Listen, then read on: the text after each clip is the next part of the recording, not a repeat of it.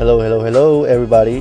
This is the first ever podcast I'm creating. I'm here right now at Walmart, basically waiting for my brothers.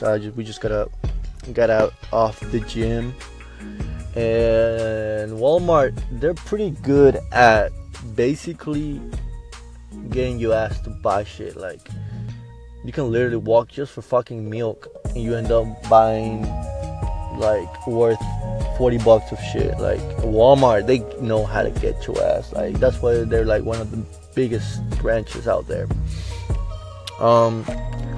Like, literally, you will come out with like a big cart of like shit from Walmart. So be careful, guys. Like, create your checklist when you're buying, or be able to save you some money, because man, you're gonna be spending some buck in Walmart.